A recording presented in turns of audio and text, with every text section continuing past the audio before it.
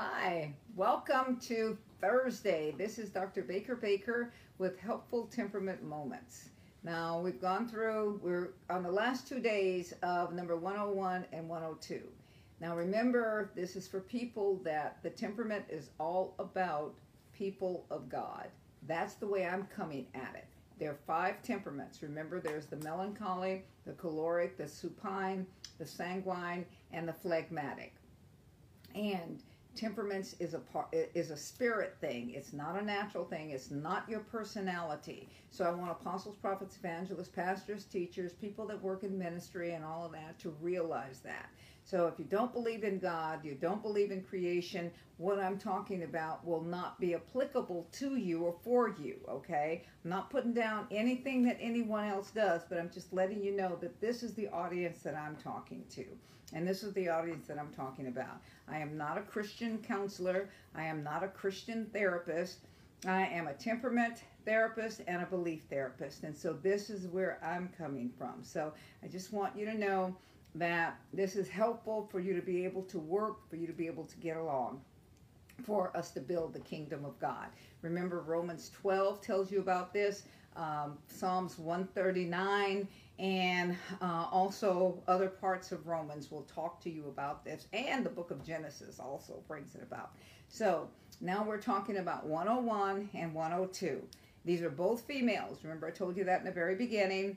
Number 101 is melancholy, phlegmatic in control, and choleric, phlegmatic in affection.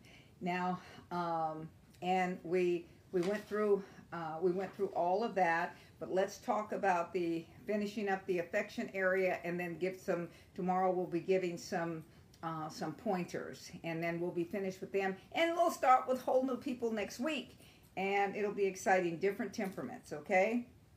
Now, here's one of the things that they have to learn. They have to learn to recognize the needs of others.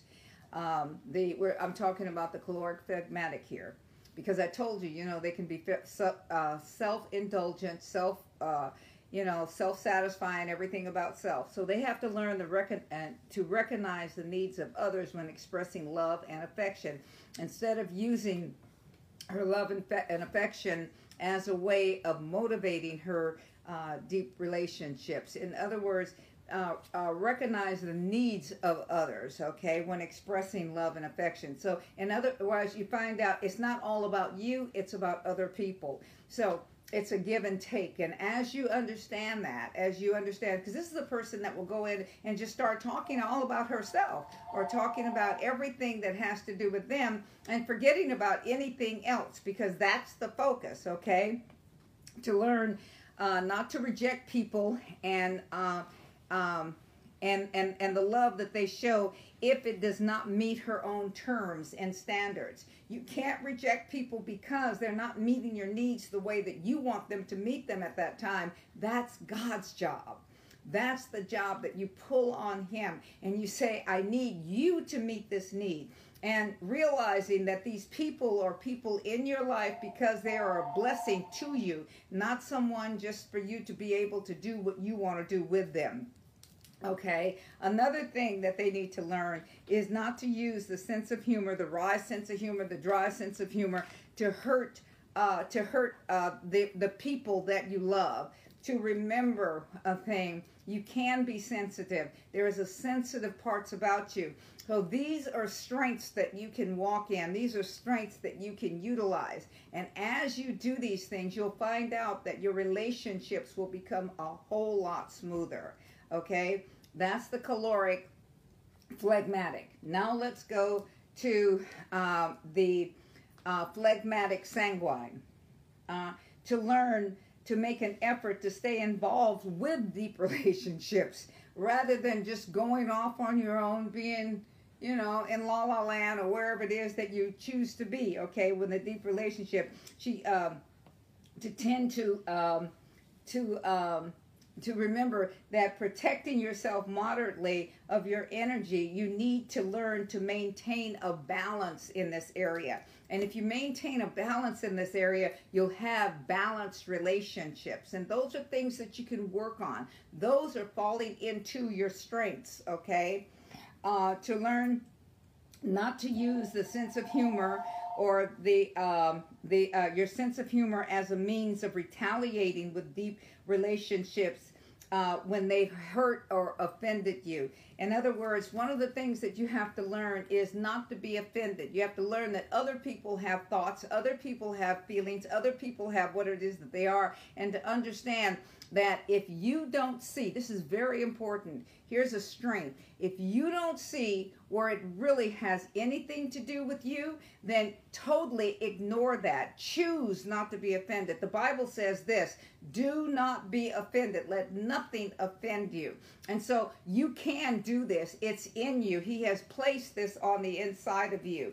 The other thing is to show physical expression of love and affection, and this is something that you need. So when you're interacting with people, you let them know, I need to, especially if you're getting married, or parents or whatever it is, I need this. I need a hug from you. I desire a hug from you. I want a hug from you. I want this, to be able to verbally express. That is a powerful thing.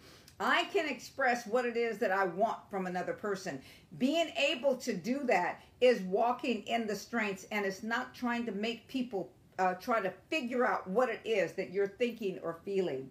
The other part is to learn to go to God for love and affection. This will lessen her anxiety if you feel rejected from deep relationships.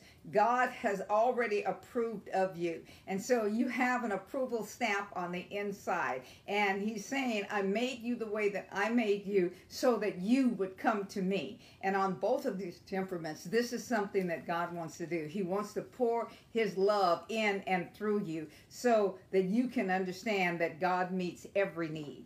There is not one need that he will not meet in your life. So tomorrow, our final day on these two temperaments, we're going to go over a few last things.